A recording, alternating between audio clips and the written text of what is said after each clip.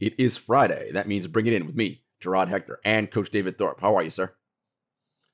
Gerard, I will tell you that this is a very busy time. I don't have a lot of free time, and I woke up this morning and I thought, man, I get to spend an hour with my boy Gerard. I really did think that. So it is a joyful hour I'm going to get to spend with you. I'm looking forward to it. Well, thank you, sir. I appreciate that. One of the things I enjoy doing, of course, is picking your basketball brain, but starting with some kind of macro 30,000 foot idea or thing, and then you drill down into the nitty gritty. Yeah. So one of the things about the playoffs that I enjoy, and of course we're at the conference finals, is the visceral way in which your weaknesses get exposed. Not like I'm some blood sport guy and I'm like, ooh, look how terrible you are.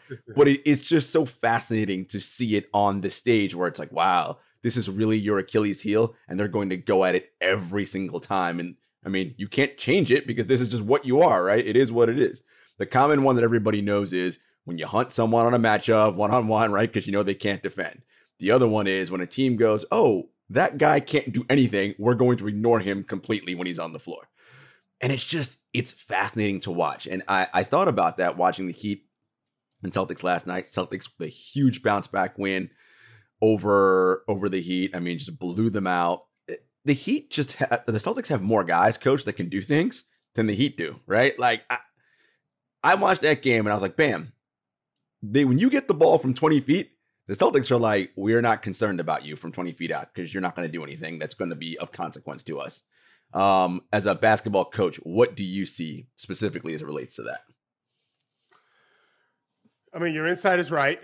Listen, I have some players that I've been talking to that played in the combine yesterday and some of them will play today. And I talked to them about when you feel like you've got a real advantage, take advantage of that advantage. It's a mistake to try to run your offense if you're a primary ball handler when the guy guarding you can't stay in front of you without a ball screen, or you can put a guy into a ball screen.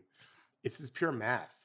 You're not going to score every time. It's absurd to think that, but you're going to increase your odds of scoring on a possession where you feel like you have an advantage, whether it's in isolation or in actions. And the more you do that, the better off you are. And so, yeah, there's just a better focus for NBA teams. It seems like a lot of times in the regular season, and I'm not even criticizing this, Gerard. I think sometimes there's an effort to run the plan, run the offense, run the play, whereas now it's more just we need to win. Mm-hmm. And the truth is, by doing the former enough, where you work out the kinks of how we're going to go about running these kinds of plays, it allows you to then be more targeting in the postseason and execute well. Because you've done it so much. If you just try to exploit a matchup on day one and just always play that way, it can get really clunky over time, or you get too dependent on that one great matchup you have, whatever. Or there might be situations like, for example, when you play the Celtics, their starting five doesn't have a weakness. So if you're only picking scabs, so to speak, well, if they don't have any scabs, you're fucked. So to me, you have to learn to be able to do both. Yeah. And the smart players, not even coaches, not the coaches don't do it, but the smart players, I don't think they go to the hammer every time. Because then you know it's coming defensively and you can suddenly trap whatever, but they just do it a lot. And it's smart. Yeah. And we're going to get to Jimmy Butler in a minute, but this gets to a really interesting conversation about what about everybody else if you're just the one scoring every time. Yeah, and it's funny you mentioned Jimmy because, of course, the Heat are an excellent team. You don't make the Final Four if you're not very good. Yep. But as the rounds go on and the teams you play are better, again, those weaknesses get really targeted. And the Heat, to me, just don't have enough dynamic guys who can do stuff. They got Jimmy. They got Tyler, sort of. He's like a half. It's like, but when you're in Boston, everybody is, as you look, the term you use, everyone's weaponized on Boston. Hell, Coach Peyton Pritchard, who you can probably argue is the weakest of their guys, right? He can shoot. He ain't a great defender, but he competes on that end, and he can put the ball on the floor and get to the rim. I mean, that's things, right? He can do things. But if you can't do stuff, that's a problem. So let's go to Miami. Jimmy Buckets is He's fantastic. all world. I think he needs to score 35 a game going forward, and we'll talk about that. I disagree. I agree and disagree with you on Tyler Hero. Here's why. Against most teams, Tyler Hero is a bucket too. Against this team, Not so much. it's like you said. It's half. Yeah. Because who are you attacking unless Peyton's in the game if Right. you're Tyler? Right. Like Marcus Smart? Right. Yeah, no. Grant Williams? Right. Like No. Al Horford? No. Time Lord? Yeah. Brown and Tatum are another level. Right. And so this is why I started, I don't know, we can look it up when I started favoring them to win the championship. Initially, it was because I thought they'd beat Phoenix because of their size at the wing positions and their point guard and center defensive talent. And Bam, ESPN has a story today, Gerard, about how when they went from Robert Williams to Grant Williams, they just exploded. And I get that because their offense really did click in. But I was super impressed with what Time Lord did defensively in the minutes he was in. He was still plus 13 in 20 minutes. He blocked 3 shots. He fucked other things up. He broke up a lob pass in a big part of the game. He was always in the way. And Bam didn't do shit. Bam didn't score, Nothing. I think, till like late in the second quarter. Like I said, like 6 points. Like, Yeah, all on pick and roll, but nothing before that. So getting back to Jimmy made those comments, Gerard, about how he blamed himself, which I love that he's doing that. He said, I've got to get my teammates more involved. Well, here's what I did. I watched every missed shot that he'd had this morning in the first half when it was a game, because it wasn't really a game after that. When you make a run to get it to 17, you're not really in the game in the second half. And they had 3 what I would call really good shots that they missed in the first quarter and none in the second quarter. So if Jimmy thinks he's going to get guys more open, great. But I don't know that he's right. And I think he needs to go score. I think the Heat are going to stay home on people and make him score because he doesn't want to. He wants to be a facilitator. And I think they're going to make it tough on him to be a facilitator. And yet I think he can score 35 plus and at least give them a chance. Yeah. The reality is this. I don't know if you saw the video we did last night, me and your guy. I did. Dexter. Yep. In the first halves, it's 132 to 99. You're killing them. So yeah, it's 4 quarters. They had 1 bad quarter. Yeah. The Celtics won 1 quarter and 8. And they deserved to win. The Heat did that game. But as we've talked about this, I thought Boston was just mentally gassed after that Milwaukee series. Yeah. And Tatum had 6 turnovers in a quarter and just was fucking terrible. Yeah. But we see who Jason Tatum is. And that dude is nasty in every way possible. Yeah. You saw it because you say it all the time. Mental fatigue leads to physical fatigue, right? Like, or physical fatigue leads to mental fatigue, right? Yeah. When you're physically tired, you're Exactly going to make mistakes. And you saw it in that third quarter. I mean, it was almost like Tatum's feet were stuck in quicksand. It's like, oh, I get it. Like, you just can't, I get it. You can't move. Like, it's on the mental side. So he had 1 pass where, they call it Jimmy Butler pick sixed it. But I'm just telling you, I'm from a state that's had some quarterbacks. Okay. I've seen some pick sixes where the quarterback threw it right to the bad guy. And it was always going to be the case where the guy was intercepted with a terrible pass. But I've seen some pick sixes where I could not believe what Deion Sanders did and a bunch of other guys. That there's no way that guy could make up that much ground. And he did. The one that Jason Tatum threw, which I thought started those 2 pick sixes started the avalanche, which ended the game 1. Otherwise, it'd be a 2-0 series. I mean, an 8-year-old could have stolen the ball. I told Henry this morning, more than a few times in my career, I've had to say to a player, you saw the bad guy. I know you saw it. And then you threw it right to him. Like, are you on their team? Like, what are you doing? The guy didn't have to make a play. The second one was just as bad. He was staring at his teammate who was being denied. Butler came creeping over. It's an easy tell. Like, you see what he's doing, and Jason just threw it, and then didn't get back on defense. Like, there was nothing left in the tank. That's a sign. And I had a feeling we're going to see a different Tatum last night because he's that guy now. Yeah. Like, you didn't see Kevin Durant play 2 bad halves in a row. Right. At the LeBron, like, no. Right. Other than the Maverick series that first time for LeBron, they never do that. So he's that guy now. So I knew he'd be great. He is for sure that guy now. And even though that series went 7 against Milwaukee, Coach, watching it, I thought, damn, again, Boston's just better. They have too many options to be like. again, with Miami, I'm like, I worry about, and this is all year for us, coach, the half court offense. All year that was our concern. Yep. It is still my concern now, right? I'm like, Boston just has more, they have more things to do than you guys do. And so, generally speaking, when you have that, that's always an advantage. You mentioned Tatum, and I said this on Monday, and I said this to Henry over the weekend, this is no longer a LeBron James, Kevin Durant league, right? This is a Jason Tatum, Luka Doncic, Giannis, Jokic. It's these guys' league now, right? Like they are, and it's not to say that Durant and LeBron can't have moments of greatness still, of course, but these are the dudes now, right? Like these 20-somethings, they're the guys. I think you're right. There's an energy required for all four quarters on both ends to be that kind of guy. And speaking of that, he's not as good as Jason Tatum, but I've been really impressed with Jaylen Brown. He's so, yeah. His fucking competitive spirit. He's when Corey Brewer, my son Corey would play in college. I didn't know him then, but they call him the drunken dribbler. And that's what Jaylen reminds me of. He's not a great ball handler. No, he's a train wreck ready to happen, but he's still destructive. He's a destructive force in a good way. Mm-hmm. And he's very bright guy, very confident scorer. And those two guys are guarding. That's the really cool thing about them is when Golden State was at their best, Clay cared about defense. Durant cared about defense. Mm-hmm. And those are wings. And now we've got Brown and Tatum. Yeah. And they better because Marcus Smart might kick their ass if they don't.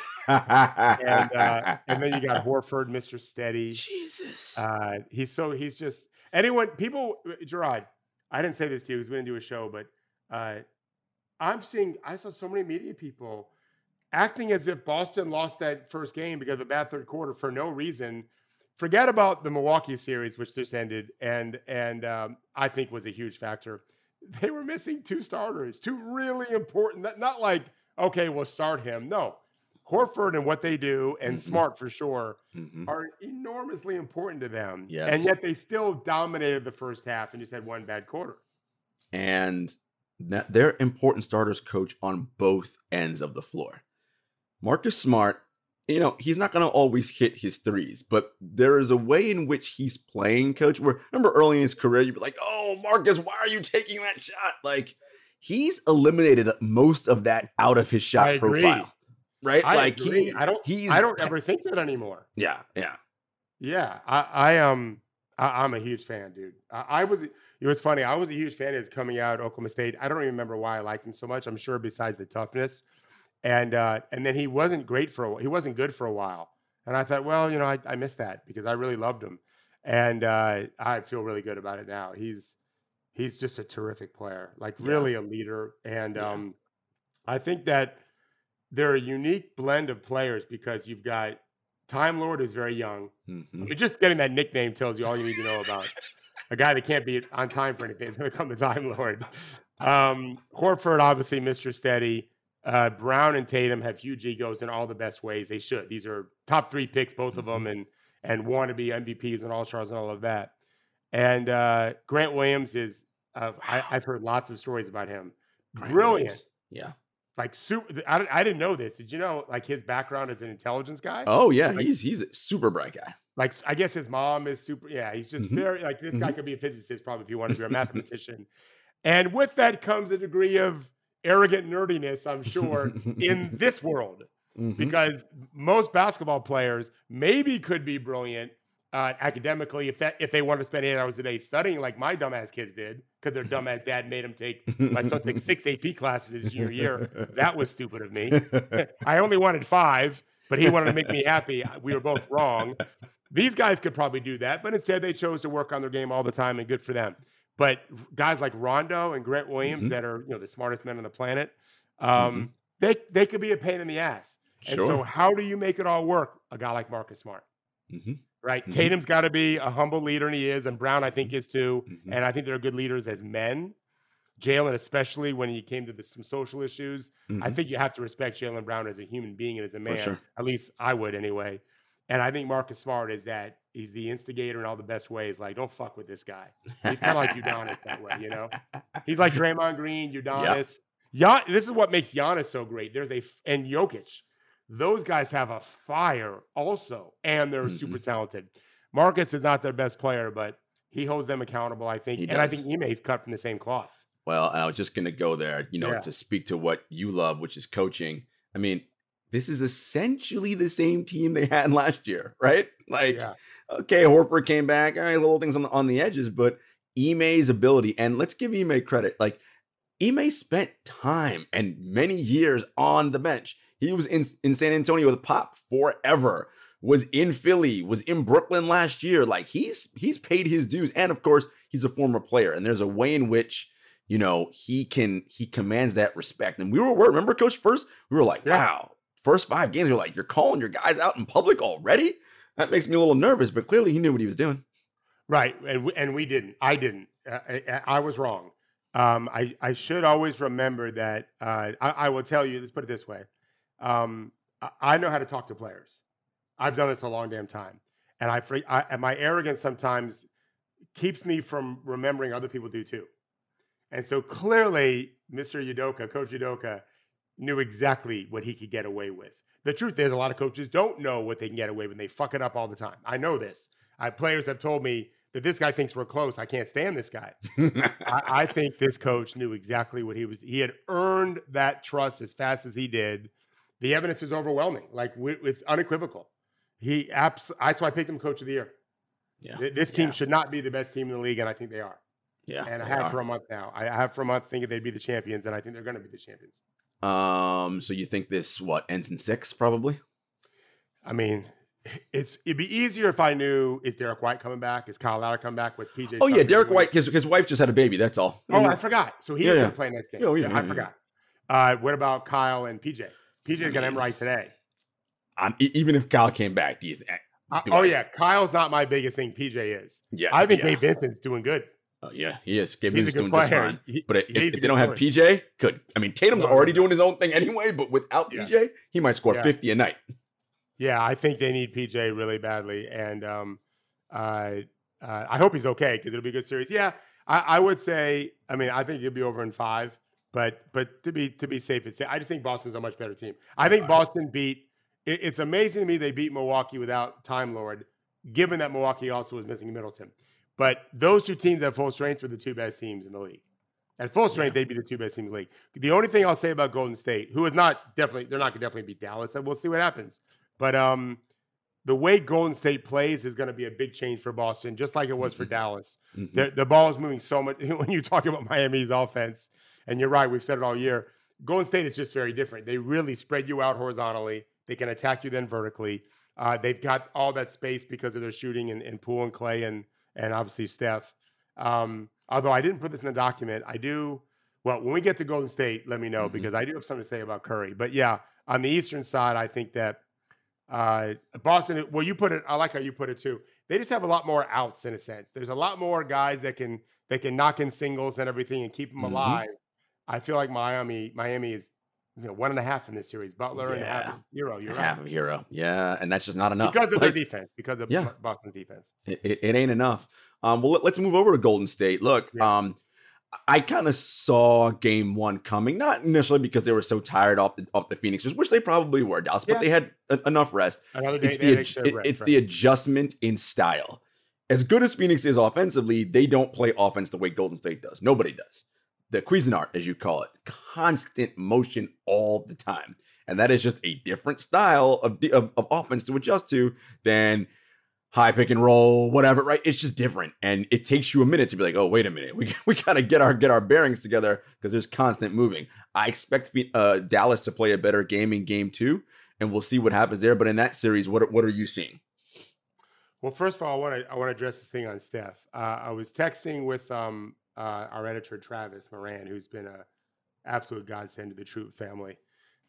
He's great and really bright and really hardworking. And we were texting during the game, and he was asking about Steph missing threes. And I said, I just think he's taking terrible threes. The truth is, he's great at making those, but he's not as good as he used to be.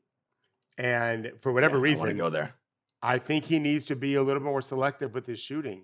And I'm not someone that tends to think, oh, you got to get to the free throw line and make an easy bucket. I don't normally think that. But I do from the stand. I don't think you have to do that to get hot.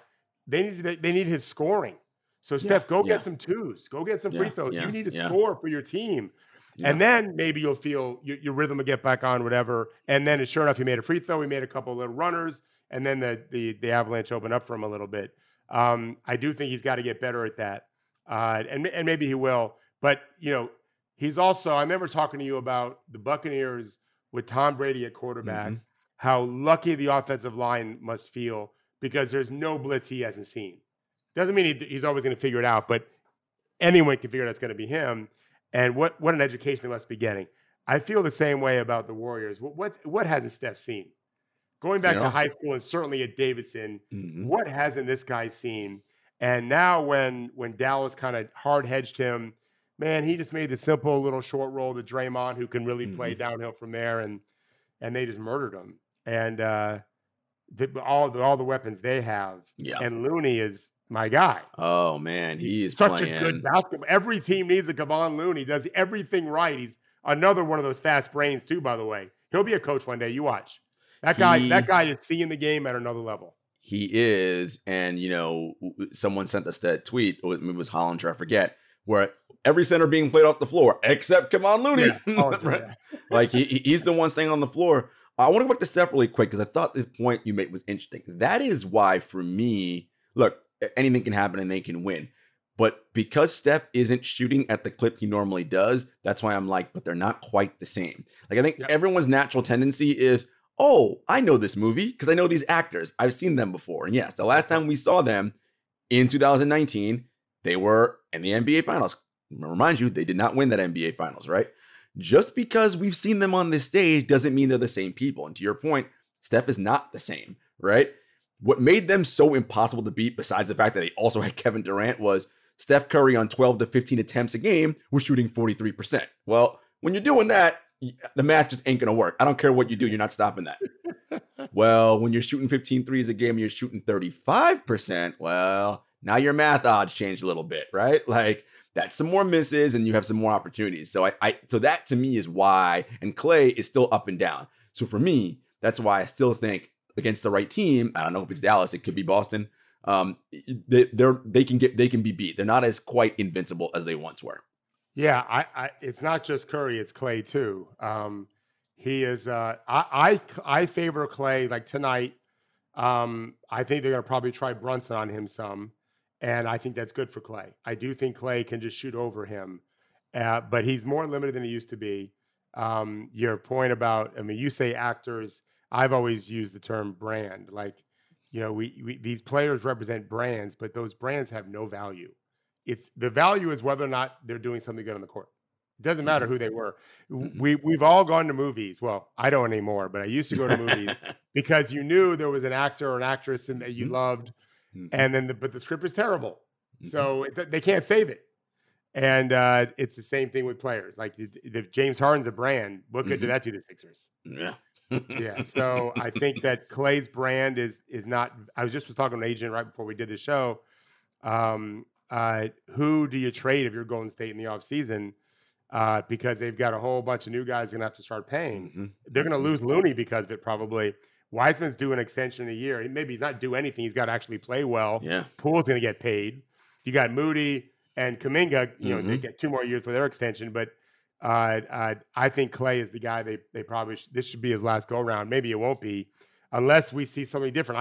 I mean, listen, he's coming off an ACL and Yes. Achilles. And an Achilles. Yeah. Yeah, in his 30s. Yeah. So he's already doing great, but I that to me is where the big step down is. And then we'll see what happens tonight. Luka to just say, well, it's Golden State, so we're picking against Luka is stupid. Just like it's stupid to say I'm picking for Luka. He's incredible, but I wrote this article, The Luka Rules. The Luka Rules. I'm sure I'm not the first person to think of this, but it was very obvious watching the game to me that there was a set of rules they were following for him. And they didn't follow it perfectly. Dallas will be better this game, I think, at exploiting some of the mistakes they made. For example, they ran a lot of 2-screen sets to try to confuse Golden State because they're not switching Curry screens, but they're switching other screens. Mhm. And they're trying to keep Draymond off the ball. So like he's, for example, guarding Brunson. And then with those 2 screens, and now Luka's coming downhill, here comes a roller, like Dwight Powell rolling. Draymond will leave Brunson to go take the roller because he doesn't want that to be Steph. Because Steph's not going to switch on to Luka. Well, you don't want Steph to switch on Powell either. So now here comes Draymond doing that, and now other people are open. I think Dallas will anticipate that better. But Golden State to me they just have an advantage. Dallas is very small, and they're by design. Both those teams are small though compared to Boston. Oh, so that to me is where you run out of room. I'm all for the small, quick, fast guy, but it's nice to have a lot of big guys around. Yeah, you. And Golden State doesn't have that. Looney's the tallest guy at like 6'8".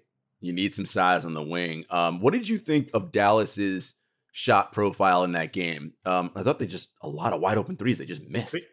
They did. Yeah, I didn't for the Luka rules. I try to keep away from why they lost the game as much as what was happening on Golden State's side to make things difficult for Luka. He only had 6 field goals made in the game. There's no doubt that we've seen this, and I said this to Travis and Henry both in conversations. I think twice, tell me if I'm wrong, Gerard, but I think twice in the Phoenix series, they made 23s in a game and 19 in a game, both on very high efficiency. Yep. They're going to win those games against Golden State probably, unless they just can't guard Golden State, which is possible. They really are capable of shooting it lights out, and like did against Phoenix in Game 7. So, yeah, they could shoot much better today. But as you know, stage is a little bit different. And it's not just the stage and the intensity of the Western Conference Finals. It's also what you alluded to. When we talk about the Cuisinart, remember, we're talking about lots of passes. Golden State throws by far the most passes of these 4 teams left anyway. The ball is moving. People are moving. It impacts you. Just like we talk about attacking shooters and scorers and make them play defense, it's the same thing by making them play defense, whether it's on the ball or off. You're occupying their thoughts in a lot of different ways. And I also thought Golden State did an outstanding job. This was in the Luka Rules article of racing out the shooters. Remember the time where Curry and Draymond both blocked the shot at the same time? Yep. You don't see that very much. Nope. But that was indicative of the effort they gave. They were really flying at guys and not fouling them, and making them just make the shooter aware that you're coming, and hope that it impacts somewhat of their shot. If they can't fully focus on the shot, you've done your job, and they did a great job of that. Yeah, no, 100%. If you're on the Dallas side defensively, which is where Coach Kidd's making his mark and his in-game adjustments. I mean, as a player, he's one of the more brilliant players we've ever had in the history of this game. Yeah. So I know when he's watching the game as a coach, he's like, okay, what am I seeing as a player being out there, right? And this is how he's trying to impact these guys. What would you do defensively to change some things on how you're stopping the Cuisinart? Yeah, first I want to talk about Jason Kidd for a sec. Someone who I was not a fan of as a coach in his first go-around. I am definitely much more so now. He's earned that. We've talked about curling before. When I watch the Olympics, I'm so jealous in a real literal way when I'm watching an athlete. I don't care where he or she's from.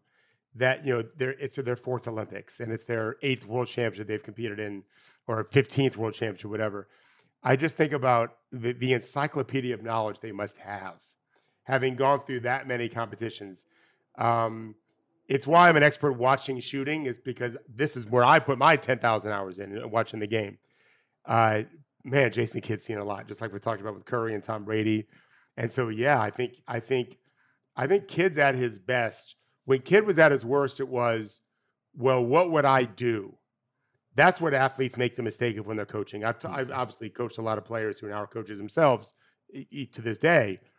Don't think about what you would do as a player.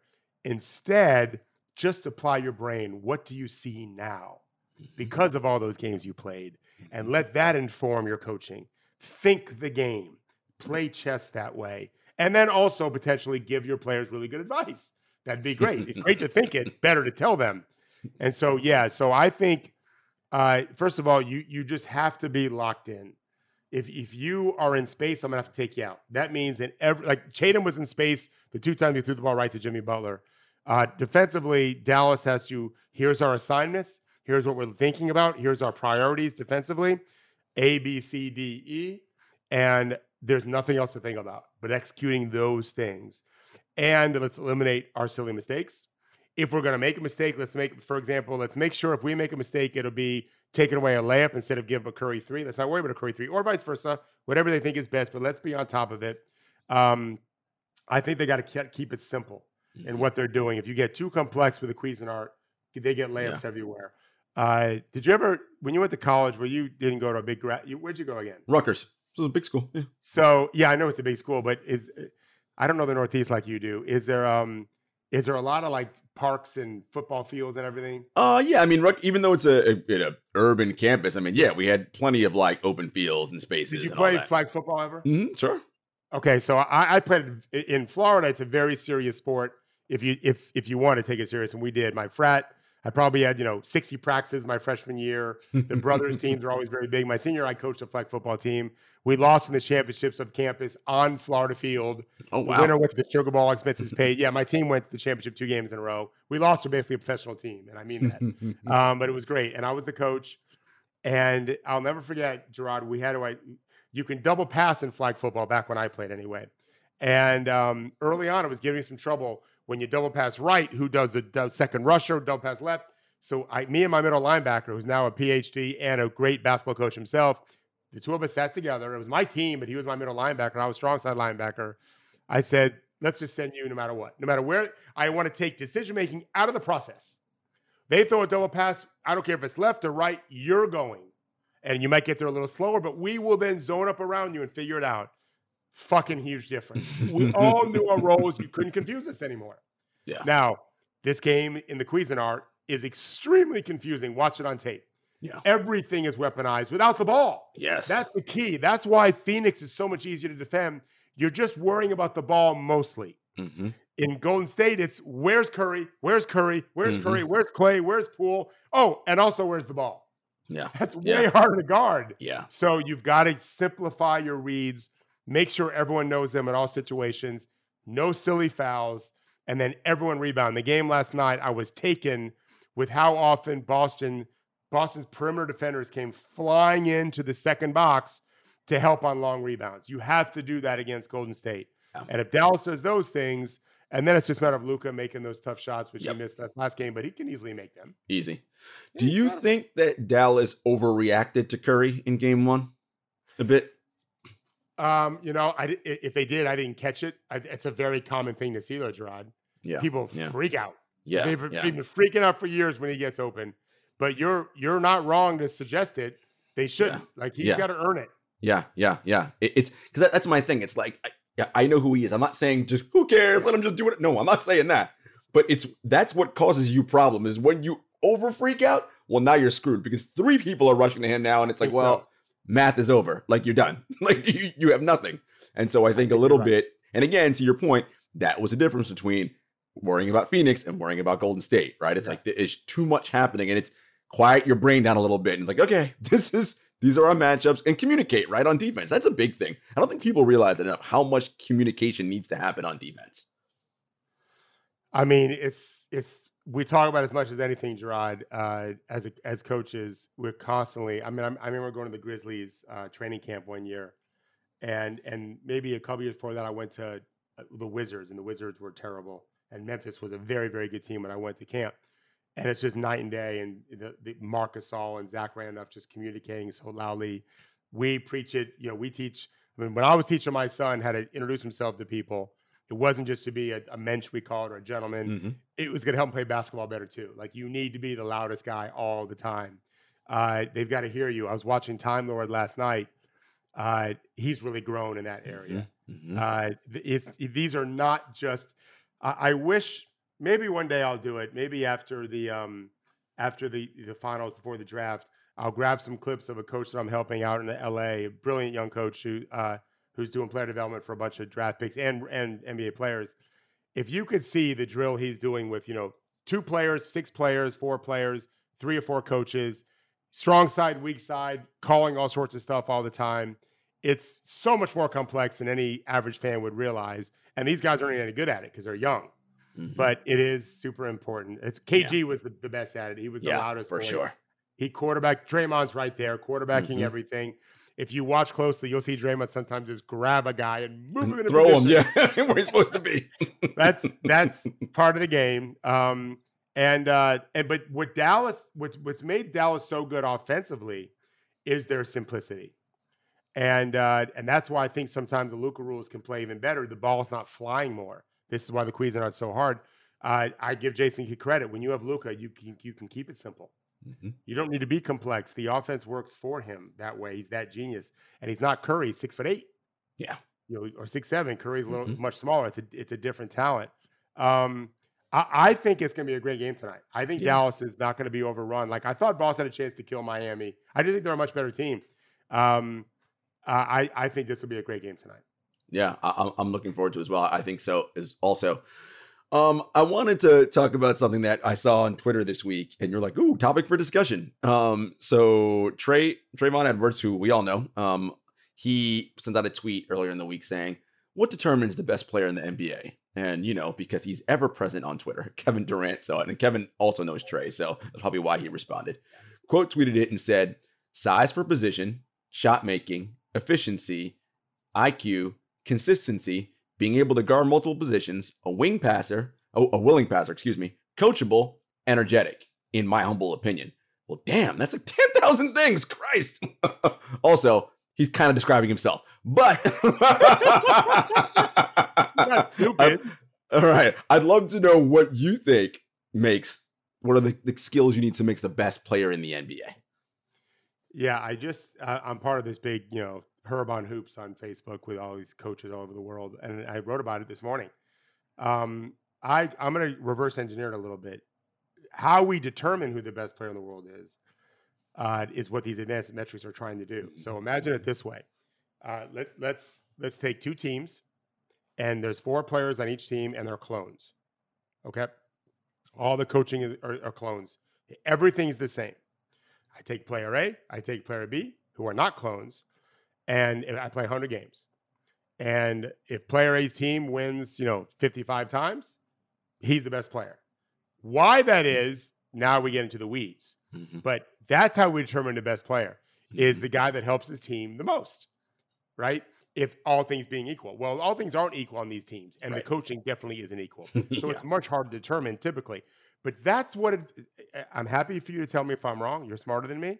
I'm just a basketball coach. But my understanding of these advanced metrics are they're trying to do just that. They're trying to wash out everything else. And so all that's left is that jewel. And who's the shiniest jewel? Yeah. And for the last 2 years, it's been Jokic. Mm-hmm. Mm-hmm. Everything else being equal, he's had the biggest impact on wins. Correct. Like per minute. Yeah. And so what does it take to do that? Well, what does it matter? Because on some teams, it might be everything that Kevin described. He's not wrong. He's not stupid. That's for sure. But what if there's a 10-foot guy out there? What if there's a 10-foot guy that's really agile and can rebound and block shots and be like Bill Russell, and he's like Dennis Rodman, but you can't score? Well, that guy is the best player in the world in the sense that his teams win the most games. This is a team game. Yeah, he may not win a bunch of one-on-one competitions. If someone else can shoot from 3, maybe he still will. But this is how we're evaluating. The reality is there's got to be some form of combination of what Kevin's describing. But I am not convinced that you have to be able to guard multiple positions, because there was a period of time where without doubt in my mind, James Harden was the best player in the world. And he could not. he didn't try that much on defense. It didn't matter. Right, it didn't matter. Right. He was so overwhelmingly impactful on offense. Yeah. And I would say the same about Steph Curry. There were some years where maybe LeBron was the best. It probably is fair to say LeBron was the best. Curry seemed to be the most impactful, but that's where coaching and everything comes in, and rosters and all of that. But yeah, what's your thoughts on it? No, I'm with you there. Well, first I just thought it was hilarious. I'm like, I think you're just describing yourself. I'm like, is this look in the mirror and write this? I'm like, this sounds like Kevin Durant. I'm like, okay, which again, if you had 5 Kevin Durants on your team, you're probably gonna win a ton of basketball games. Just right? Just you would never lose. That might be another way to look at it too. It's 5 of any one thing. Right. 5 Kevin Durants. I mean, 5 Kevin Durants versus 5 Jokic's. It'd be a very close game. Yeah, it'd be super interesting. Yeah. Oh, and 5 Giannis. Oh wow, yeah, that's swoop. Like they're the 4 best, right? Right. Would you say they're the 4 best right now?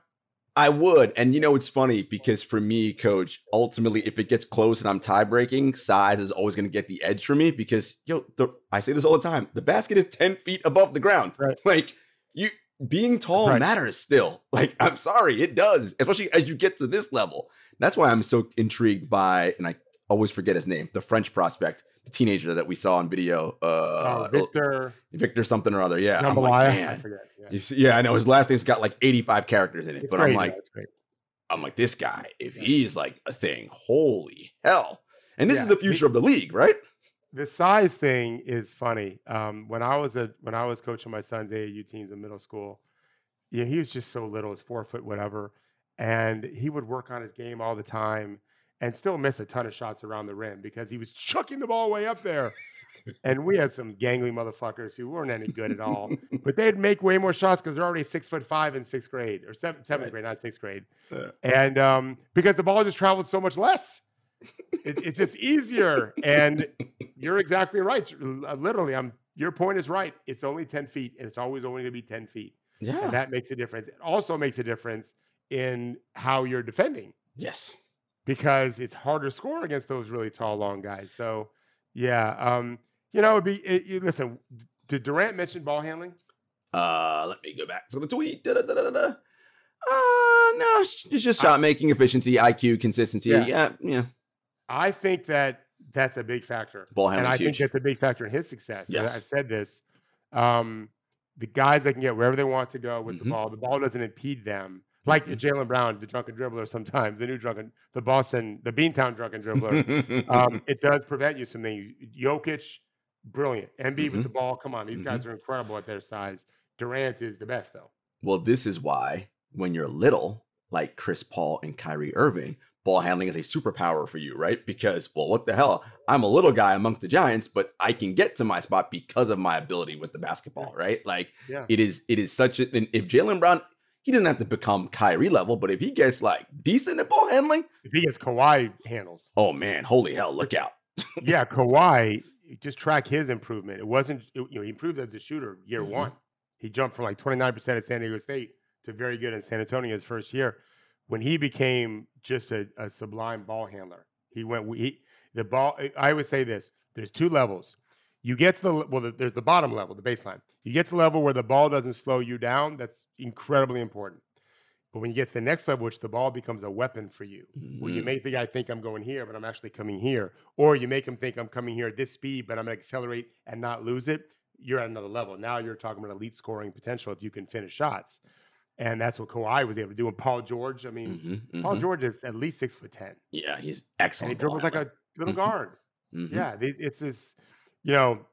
This is not on the document, but I have to ask you on this same subject. You see what Bob Cousy said? Yeah, about the plumbers and firemen. He said Wilt Chamberlain must have been a hell of a fireman or something like that. Right. Like Bob, he's 92. So and Bob, who couldn't dribble with his left hand, mind you. Correct. Just, okay. But Bob, we have the tapes. Yeah, we saw it. We've seen it. I mean, I'm not arguing that Wilt Chamberlain, he was every bit as athletic as any player playing now. Correct. As freaky as freaks have ever been, ever, for sure.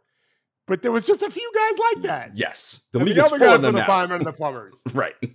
Right. Like, what are we talking about here? Yeah. Paul George, in those days, God. He would have been the greatest player of all time. Right. Someone would have started a religion after him.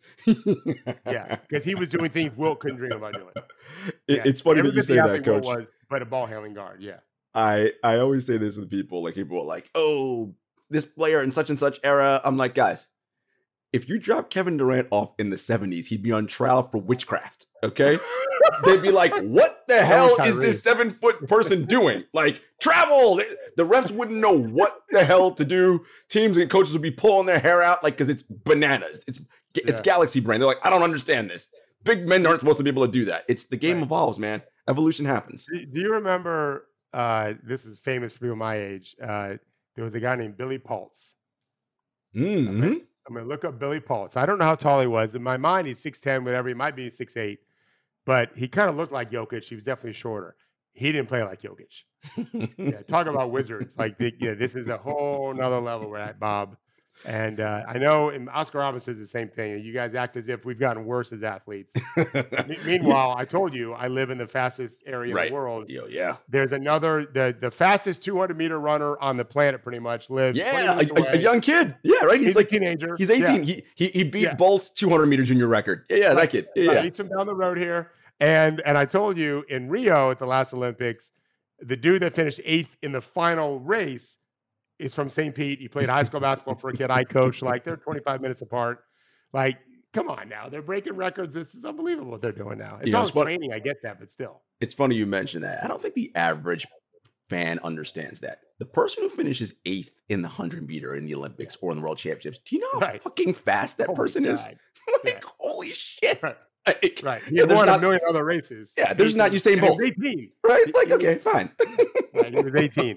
Yeah, as I used to always tell people, listen, where I'm from, after our JV practices, we did dunk contests. And I mean, half my team or so were dunking at 9th and 10th grade. Right. Like, this is what we did every day. I didn't think twice about it. Like, my whole high school career, no one ever dunked a single time. And maybe had one dunk, maybe. We had a couple guys that do it. We didn't practice it. We had dunk contests in 9th and 10th grade. Like, we have athletes everywhere. Super athletes in Florida. I have a development question for you, Coach. Yeah. I know you are very big into quote unquote big men doing guard skills when they're at your facility. Yeah. Do you still teach the Mikan drill? Sure, absolutely. Okay. I was going to say, I feel like I teach four of them. I have regular Mikan, I have reverse Mikan, and then I have a fake mic and a double fake Mikan. So literally, they're kind of stepping in, faking, more advanced stuff. But yeah, it's just an easy way to get used to, scoring around the rim. Yeah. I like a lot of different drills. They're old school, and I created some new ones myself. If you YouTube Thorpe drills, you'll see some of the drills that I created over the years. Because I'm like, I'm glad to hear people are doing. Because I'm like, guys, the Mikan drill still matters. Like, you still got to have some, You got to score around the rim. Yeah, listen, there's some guys that could use some Mikan drills in the NBA. You got that right. Holy hell! Especially with their weak hand. Like, you need a big man have to be able to score with their weak hand. Otherwise, you just cut off the strong hand. They're screwed. Exactly. So the draft combine's going on right now, and our Henry Abbott is out there, and he had his piece that came out today, and he's basically like, what is the point of this thing? What actually is happening here? Because all of these agility drills and jumping really high, like none of that often doesn't tell us who's going to be good at basketball, right? Much like the NFL combine, right? Okay, it's really cool that you run fast in shorts and a t-shirt and have straight line speed, but you don't often just run in straight line in the NFL, right? You got to have different kinds of abilities, and in-game situations are different, right? One of my favorite stories about the combine is they're worried, oh my God, Kevin Durant can't bench press 185 pounds. A basketball weighs like, I don't know, a pound and a half or whatever the hell it weighs. Doesn't really matter. Like, if he can't bench press 185, still works out pretty well for him, right? He probably still can't bench press 185 today. Irrelevant, right? That doesn't actually matter. They don't even do it anymore, I don't think. I would hope not. I don't think they even test it. Yeah, I'm not a fan of the combine. I think that there's a place for a combine for players that didn't play college basketball or international basketball, but it's really just an excuse to get a ton of data on these guys. And that part, I understand that part. The data is shared with the players, which is cool. And it's just breeding season for free agency. Like, I know when I'm talking to agents, we're talking as much about free agents as anything else right now. And that's what Henry said. He's like, what it really is an opportunity for the power brokers to get together. And this is where, so guys, when Woj and Shams drop their bombs on 1201 of free agency, it ain't because the deal just got done at 1201. The deal was done months ago. And it's places like these where the deal was already being made. And so this is what's going on, right? So Zach LaVine, DeAndre Ayton, these guys, right? Like, who are going to be people that move to different squads this summer? It's not a huge free agency year, but I think it'll be interesting to see what happens there. Really quick on that, how are you feeling about Ayton re-signing in Phoenix? I feel like the way that ended, it ain't sitting right with me. I don't know. I think you're asking the right question. If I was in charge, I would spend a lot of time with the head coach and the player, and we gotta come to terms. It doesn't mean we can't trade you later. Right. You may want to be traded later. We may want to trade you later. But we want to pay you what you're worth. You want us to pay you what you're worth, and we want to move forward accordingly. Mm-hmm. And so there's some problems here. Whatever, I don't know what they are. Yeah. I've not even made any phone calls about it. Neither have I. Something's up. Clearly, it was very obvious. Yeah, we need to solve this problem, DeAndre. And I hope that they do, because there's no reason why they can't be terrific again next year. Play Chris Paul less. We've talked about it before Hmm. last week, I think. Other guys are still ascending as players. Hmm. And Booker had his best year ever. He's Hmm. terrific. Aiton's still getting better. Their upside can be significant still. One of the other potential free agents we talked about, and I said it was notable because he did not sign an extension, is Zach LaVine. He's an interesting player, and I know that he's grown on you over time, particularly after his stint with Team USA. Okay, he may stay in Chicago, but he may not. I mean, he's somebody. If he can, I mean, man, he can really, with what he knows and what he's learned and developed into as a player, could really help someone. What do you think about Zach LaVine and his chances of staying where he is or going somewhere else?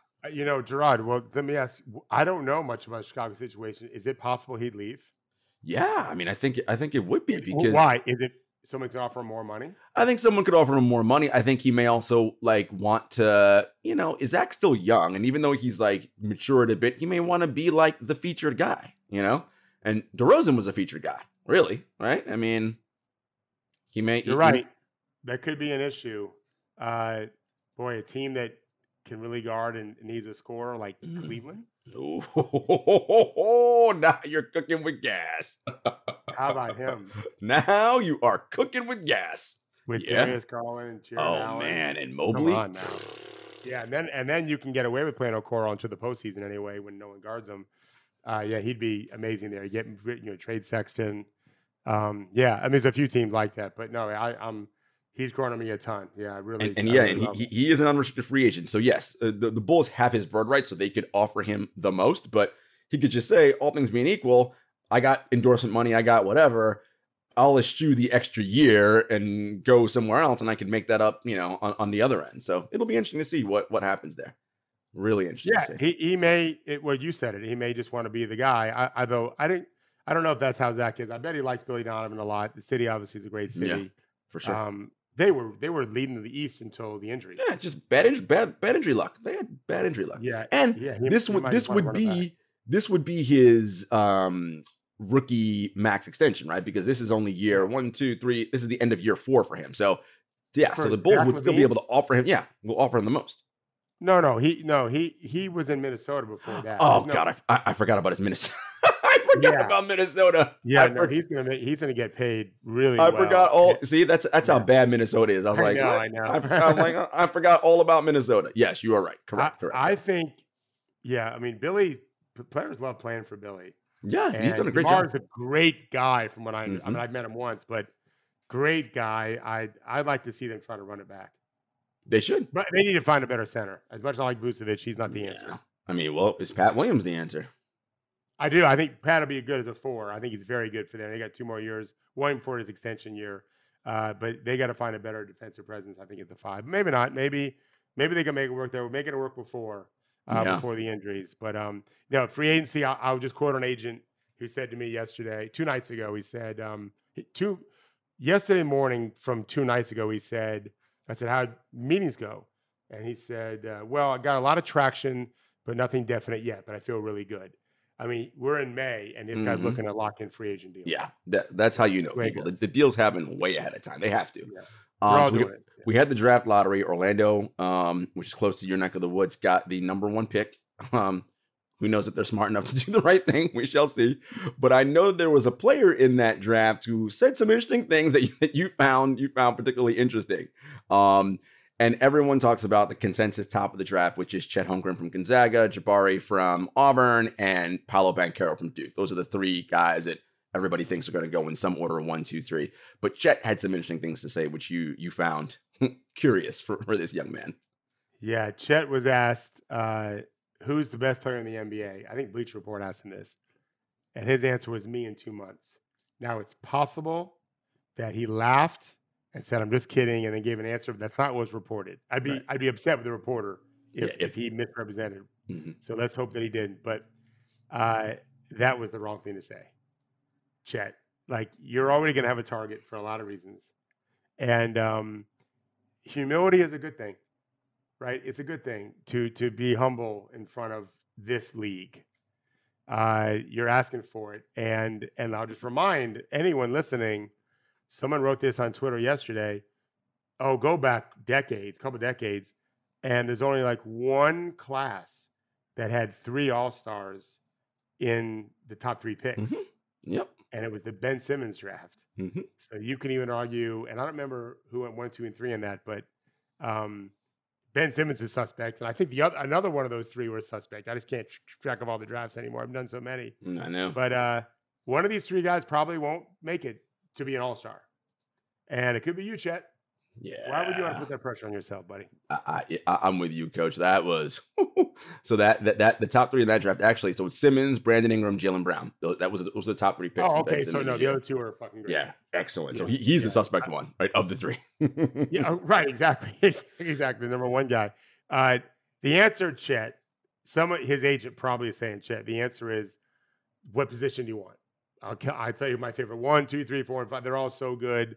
Like, there's just no reason to kick the bear, and there's a whole bunch of angry bears in this league. You got and that as right. I was telling you off air, like, they're going to be gambling who's dunking on his ass. Now, he's a hell of a shot blocker, but they might gamble who can screen him the hardest. Someone's going to try to break his ribs. No doubt. I mean, they do it to Rudy Gobert right now. So, I mean, and Rudy's way better than you are defensively. You're not even close. Right? So, I mean, I don't know why you think it's going to be any different for you. This is interesting, though, because, we talked about this, Coach, and as we wrap here, the draft is coming up, the combine's going on. The teams that are loving this draft right now are the ones when they hear everybody saying, this is a 3-player draft, and so many people in media are just parroting that. Everyone's like, oh, but beyond the top 3, there's nobody really good in this draft. And it's like, you see, you guys wrong. You're missing it. You're all wrong, because it's not just about Jimmy Butler and Giannis. And yeah, of course, we all know that. You need those guys. But you need Gabe Vincent. You need Max Strus. You need Tyler. You need other dudes, right? Like, your team has to have other guys. And this draft's probably littered with other dudes who can be that if given the royal jelly and all the good stuff. But most of you teams are dumb and stupid and don't know what you're doing. So you're going to miss out. Look, the names you mentioned, Strus and Gabe Vincent were undrafted. Tyler Hero went 13. Giannis went 15. Jimmy Butler went 30. So tell me again about 3-player drafts. Yeah, it's hard to project the future. I always look at capacity to learn, capacity to work, their bodies. I watched all 4 hours of the combine yesterday. This guy watched. Now, I'm lying.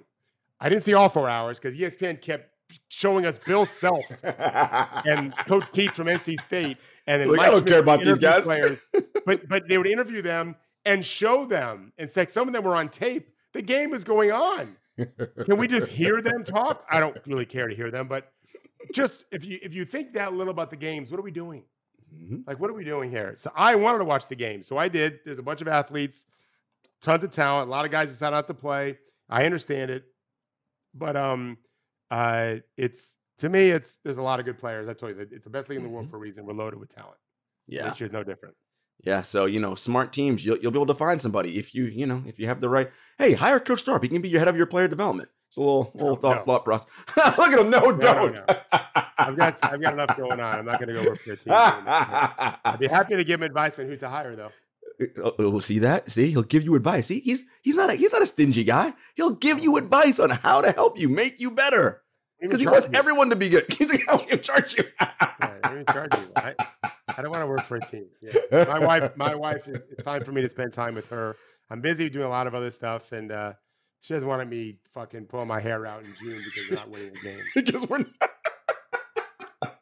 But guys, seriously though, just go back through. There's so much good stuff, like Coach Thorpe's thoughts on leadership and royal jelly, and there's stuff out there, guys. Like, it's not just a one thing or one person. Like, you can really figure this out and be really good. It's there. You can do it. It's just, where was Time Lord drafted? I don't even know. He's not a lot. He's in the teens, I think. Yeah, I think so too. Yeah. That dude, maybe even the 20s even. You're looking it up? Yeah, I'm looking it up right now. Robert Williams II. He was picked 17th. Yeah. No, 27th. I read that wrong. 27th. Okay, I thought it was 20s. Yeah. 27th. Yeah, you're going to find gems everywhere, but your job is to develop them. It's not the player, it's the program. Right? There's so many players are the same. The guys in the better program would do better. So that's I had an agent tell me, he flat out told the Kings, you ain't getting one of our guys. Like, we are not bringing a guy in to work out with you until I see something. Then they hired Mike Brown. I think that helped a little bit, but You ain't getting our guys. Earn some of these workouts, yeah, because they don't want their player to go there to die. I mean, evidence, recent history has told us that if you want your career to go die, go to Sacramento. And even if you do well, like Tyrese, he got traded, which I'm not even arguing the trade. Maybe it worked out fine, but it seemed weird because they really liked him there, and it seemed like it had been a good draft pick, and they haven't had many. But yeah, it's a mess. Let's go to the free market, buddy. Yeah, I'm with you. No more draft. Free markets. Yep. All right, folks. Thanks so much for spending some time with us. Have a great weekend. Watch the conference finals, and we will be back on Monday. Take care.